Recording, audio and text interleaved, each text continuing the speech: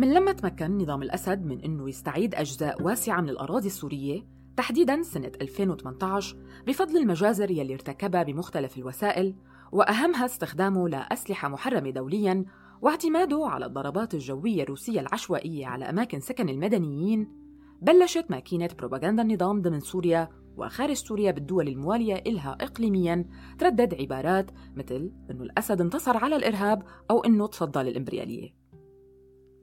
هالشي ما اقتصر على الدول يلي إلها دور بالحرب، لكن شفناه كمان من بعض المواليين بالغرب وأحزاب اليمين حول العالم كيف إنهم عم يحكوا عن سوريا آمنة وعن انتهاء الحرب بسوريا، رغم عدم صحة هالتصريحات وابتعادها المطلق عن الحقيقة. بالواقع مثل هيك جمل عريضة تناولت الوضع السوري باستخفاف، وتعاملت مع السوريات والسوريين كأنهم مجموعة واحدة وكأنه مصيرهم واحد وكلهم بيجوا من نفس الخلفية. وهالشي ما له جديد بوصف السوريات والسوريين. وأول شي ممكن يخطر على بالنا إذا بدنا نفكر بمين بيروج لمثل هيك صورة، منلاقي إنه الإعلام الغربي وحتى العربي كان له إيد كبيرة بتعزيز هالفكرة ونشرها. ومن هالمنطلق بتيجي أهمية توضيح حقيقة أنه كتار من اللاجئين السوريين الموجودين بكل أنحاء العالم ما تركوا سوريا فقط بسبب الخوف من القذائف والتفجيرات والمعارك، أو بسبب الخوف من بطش النظام السوري عبر أجهزته الأمنية يلي كانت تصرفاتها على مر العقود أحد أسباب اندلاع ثورة 2011 بالأساس، وإنما لأسباب تانية ممكن تكون مرتبطة بالوضع الاقتصادي والمعيشي، بالإضافة للهروب من خطر جماعات متطرفة تانية غير تابعة للنظام بالضرورة.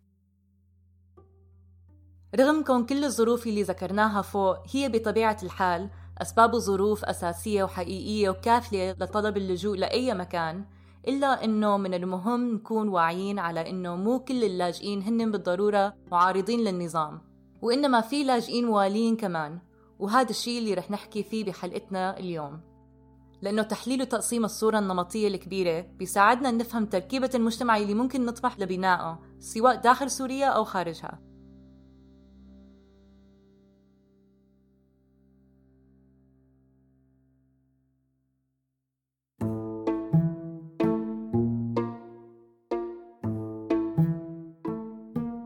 أهلاً فيكم بحلقة جديدة من بودكاست الفرع 251. أنا نور وأنا نايا، وسوا عم نقدم لكم هالبودكاست يلي منغطي من خلاله محاكمة فرع الخطيب يلي عم تتم بمدينة كوبلنز الألمانية، ورح نتابع فيها سوا مجريات المحاكمة ونحكي بعدة مواضيع بتتعلق بالقضية السورية ومسار العدالة فيها.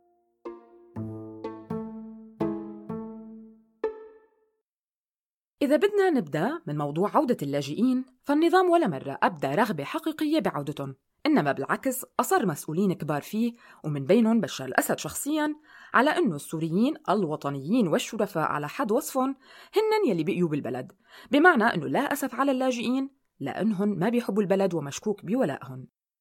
وهذا بيكون أول اصطدام مع التعميم يلي بيتعرضوا له اللاجئين، لكنه جاي من قلب النظام نفسه.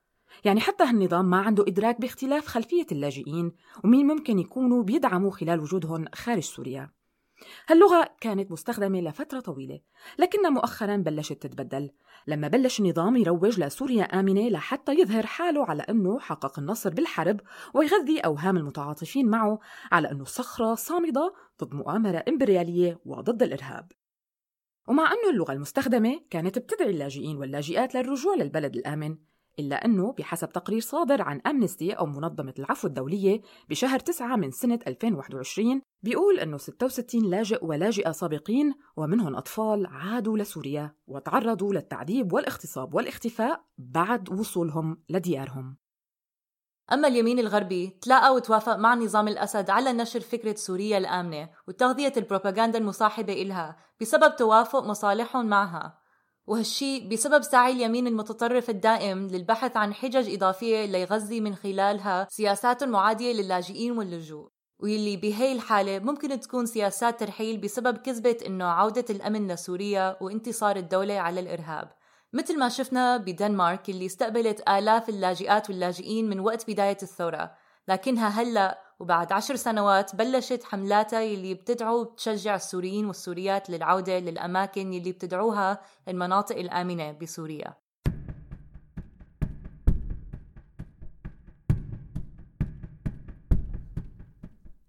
هالانقلاب الكبير أدى لأنه كتير ناس من دول أوروبية وغير أوروبية ما خاضوا تجربة اللجوء ولا عاشوا بسوريا أو حتى تابعوا الأحداث فيها عن قريب يوزعوا تصنيفات يمين وشمال لمين برأيهم بيستاهل يكون لاجئ ومين لا.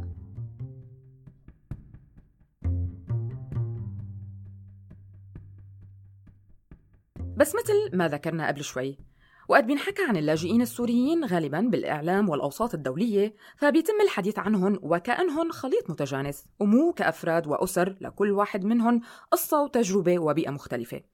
وغالباً ما بيتم إهمال حقيقة وجود معايير لاستحقاق اللجوء ضمن مجتمع اللاجئين نفسه. وفي فئات جدلية من اللاجئين بيختلف الباقي حولها وحول أحقية وجودها بالدول المضيفة وتلقيها لنفس الحماية والإقامة يلي هن تلقوها. ومن أبرز هاي الفئات مثل ما حكينا هي فئة السوريين اللاجئين المواليين لنظام الأسد. ممكن هالشي يصدم البعض خصوصاً غير السوريين. كيف ممكن الشخص يكون لاجئ بمعنى أنه شخص موجود برا وطنه الأم بسبب تخوفه من التعرض للاضطهاد، وبنفس الوقت يكون هالشخص عم يدعم سراً وعلناً السلطة المسؤولة عن هذا الاضطهاد بالبلد يلي هرب منه؟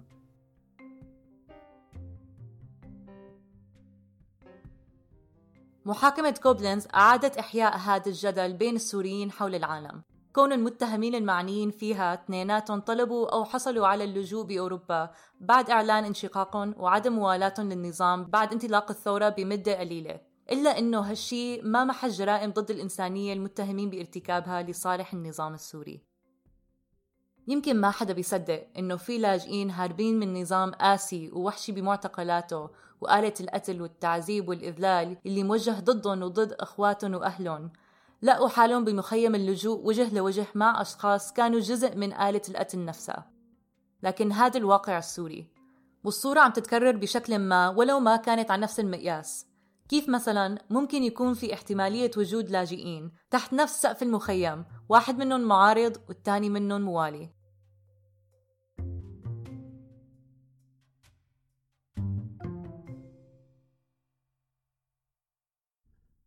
خلال 10 سنين الماضية قدر مئات آلاف السوريين يدخلوا على أوروبا على متن القوارب تحديداً بسنة 2015، وبوقت كانت للأغلبية الساحقة منهم هي فرصة نجاة من موت محتوم، إلا أنه بعض هالسوريين ما كانوا أصلاً مقيمين داخل سوريا، إنما وصلوا لتركيا من أماكن أخرى وانضموا لمواكب الناس اللي مسافرة من هنيك، وفي منهم لقاها فرصته الوحيدة للوصول لأوروبا والحصول على إقامة طويلة الأمد والدعم المادي. طبعاً بعض هالأشخاص رغم طلبهم للجوء هن مواليين للنظام.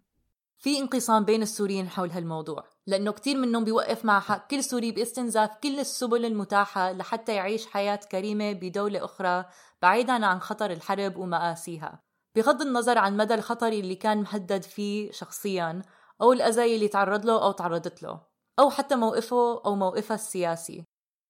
بينما في البعض الآخر بيقول بأنه بعض الأشخاص ما بيستحقوا فعلاً اللجوء، وأنه حصولهم على هالحق هو بالحقيقة سرقتهم من شخص تاني أولى فيه. في كتير سوريين وصلتهم الظروف لأنه يحلموا بأنه يحصلوا يوماً ما على اللجوء ببلد أوروبي. كتير منهم ممكن يكونوا عالقين جوا سوريا على حد تعبيرهم أو بدولة مثل لبنان. بعض هالسوريين يلي عالقين بسوريا أو لبنان بيعتبروا أنه عندهم أحقية اللجوء لدول تانية أكثر من السوريين المواليين للنظام يلي بيتمتعوا بهذا الحق، وهن دائما بيكونوا عم يتساءلوا أنه كيف ممكن سوري شارك ببث دعاية موالية للنظام وما تعرض لخطر الملاحقة والأذى على إيد المخابرات أنه يطالب باللجوء. مع أنه هذا سؤال مهم لكتير من السوريين والناشطين بحقوق الإنسان، إلا أنه لا ينفي وجود اللاجئين المواليين في أوروبا وبلدان أخرى. بمعظم الحالات هدول اللاجئين ما عندهم أي اتصال حقيقي مع النظام أو حتى مع أي منظومة سياسية، لكن ببعض الأحيان في أشخاص بيكونوا مو بس مواليين وإنما فعالين بنشر موالاتهم والترويج إلها، مثل كيفورك الماسيان، وهو شخص سوري بينشر من ألمانيا نظريات وتحليلات موالية جدا للنظام السوري ومعادية لباقي اللاجئين، وحتى أنه تعاون مع أحد أبرز الأحزاب اليمينية المتطرفة المناهضة للاجئين واسمه حزب البديل لألمانيا. من الملفت للنظر بقضية كيفورك إنه تم سحب حق اللجوء منه من قبل السلطات الألمانية مؤخراً بعد ما راجعت ملفه ووجدت إنه لا صحة لتعرضه للاضطهاد بسوريا. بنفس الوقت في بعض حالات للاجئين موالين ممكن تفهمها مثل محاولة عدد كبير من أبناء الطائفة العلوية الخروج من سوريا، خصوصاً من أجل تجنب التجنيد الإلزامي في وقت كان عم تتزايد فيه كتير خسائر النظام البشرية، وهالشي بسبب رغبتهم بالتهرب من الخدمة العسكرية ومن حرب ما مبين إذا إلها نهاية. ولكن من ناحية تانية بيقول قاضي بالمحكمة الوطنية الفرنسية لحق اللجوء إنه لابد من طرح سؤال حول احتمال مشاركة لاجئين سوريين في الفظائع المرتكبة من قبل النظام، وهالمقولة بتفق مع كتير من السوريين لأنه برأيهم إنه ارتكاب بعض السوريين لجرائم حرب لأي سبب حتى لو كانوا منشقين أو وقفوا موالاتهم ما بينفي حقيقة وجوب محاكمتهم، مثل ما عم يصير هلأ مع أنور راء وإياد ألف على سبيل المثال. نفس القاضي بيعتبر إنه المقابلات اللي عم يعملها المكتب الفرنسي للاجئين أو أي من المكاتب الأوروبية التانية المكلفة بهذا الموضوع عم تكون بهدف كشف وجود مثل هذه الحالات، لكن برأيه الأمر صعب جداً، وهالشي بسبب وجود عدد كبير من الهويات المزورة وشهادات الكاذبة.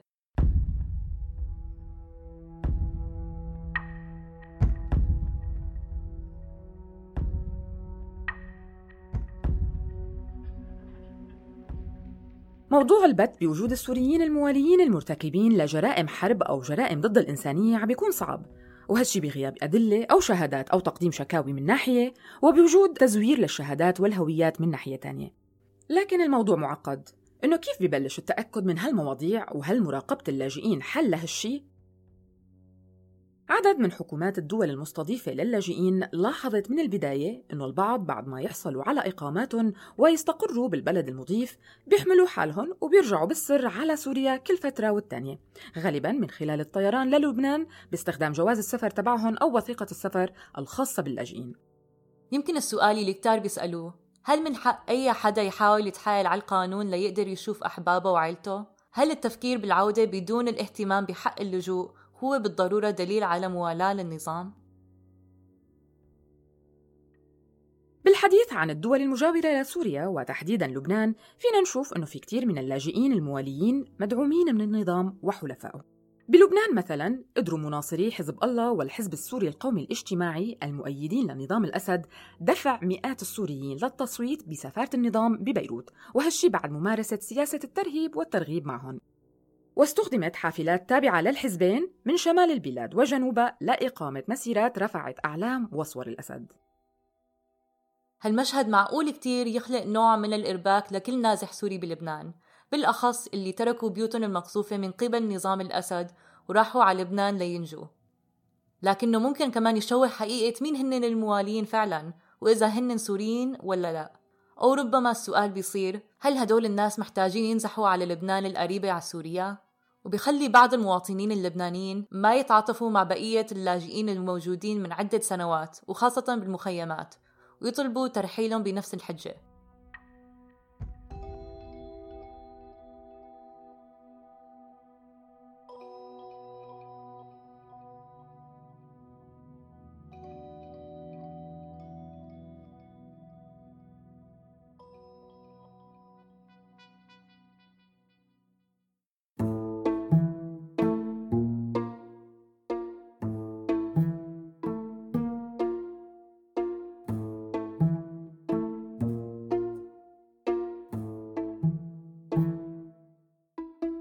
اللجوء ما بس وسيلة للسفر مثل المنح الدراسية أو عقد العمل أو الفيزا السياحية، وإنما هو حق تعتمد عليه حياة كتير من الناس وسلامتهم، ورغم هيك بتلاقيهم محرومين منه لحد الآن رغم المخاطر المحيطة فيهم. دول الغرب وغيرها ما قدمت جهد كافي لاستيعاب واستقبال اللاجئين السوريين خلال الحرب، وبحالات عديدة قديمة وجديدة وقفت عم تتفرج عليهم وهن عم يموتوا من الغرق والتعب والاعتداءات على الطريق المرعب من سوريا لأوروبا عبوراً بتركيا. بس كمان البعض بيحمل مسؤولية هالخيار على الناس اللي عندهم هالحق دون أولوية كافية. طبعاً تحديد مين هو الأولى بالحصول على اللجوء أمر معقد، وممكن يختلف من شخص لآخر بحسب الآراء ووجهات النظر، حتى لو كان الحديث عن مؤيدين النظام الموجودين بأوروبا ومعهم حق اللجوء. بينوه البعض إنه حتى بالنسبة للشخص المؤيد ما في ضمان أكيد إنه ما يكون في عليه خطر داخل سوريا، النظام السوري خلال عشرات السنين ما كان غريب عليه اعتقال وتعذيب وإيذاء ناس كانوا محسوبين عليه لأنهم غلطوا بمكان ما بنظره، وممكن هالشي يكون بسبب طلبهم للجوء أو لأنه حدا كتب فيهم تقرير للمخابرات بسبب خلاف شخصي أو أسباب تانية مختلفة. الموضوع حساس والبعض ما بيحب يدخل فيه لأنه ممكن يزيد الشرخ بين السوريين بالخارج، خصوصاً بظل تنامي سطوة اليمين المتطرف بكتير دول واستمرار تفشي معاداة اللاجئين. لكن هذا الشيء ما بينفي أهمية النقاش حول اللاجئين المؤيدين يلي هن كمان مثل ما قلنا عن اللاجئين ككل منهن خليط متجانس عنده نفس القصة والتجربة. وأكيد في فرق بين شخص عنده آراء موالية للنظام ولكن بيحتفظ فيها لنفسه ودائرته الاجتماعية، وبين شخص ممكن يكون عنده ماضي إجرامي لصالح النظام أو بيتعامل مع مخابرات النظام والجهات الداعمة له من دول اللجوء من ناحية جمع المعلومات عن آخرين أو التسبب بضرر إلهن. وبيبقى السؤال هون كيف ممكن نتخيل مستقبل لسوريا بيشمل كل هاي القصص يلي جاية من خلفيات عديدة، أو كيف فينا نتخيل نقاشات تدور بين السوريات والسوريين حول اللجوء أو وضع بلادهم مع هذا الشرخ الحقيقي.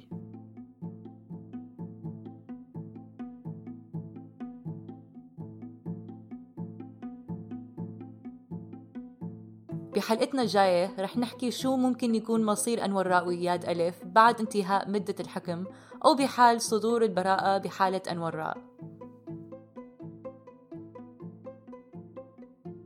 هالحلقة من كتابة سحابة، مراجعة وتقديم نايا سكاف ونور حمادة، مشاركة بالتحرير فريتز سترايف، تحرير وإنتاج سليم سلامة، والنشر وتوزيع 75 بودكاست. قدرنا ننتج هالحلقة بدعم من وزارة الخارجية الألمانية عبر معهد العلاقات الخارجية وبرنامج تمويل زيفيك.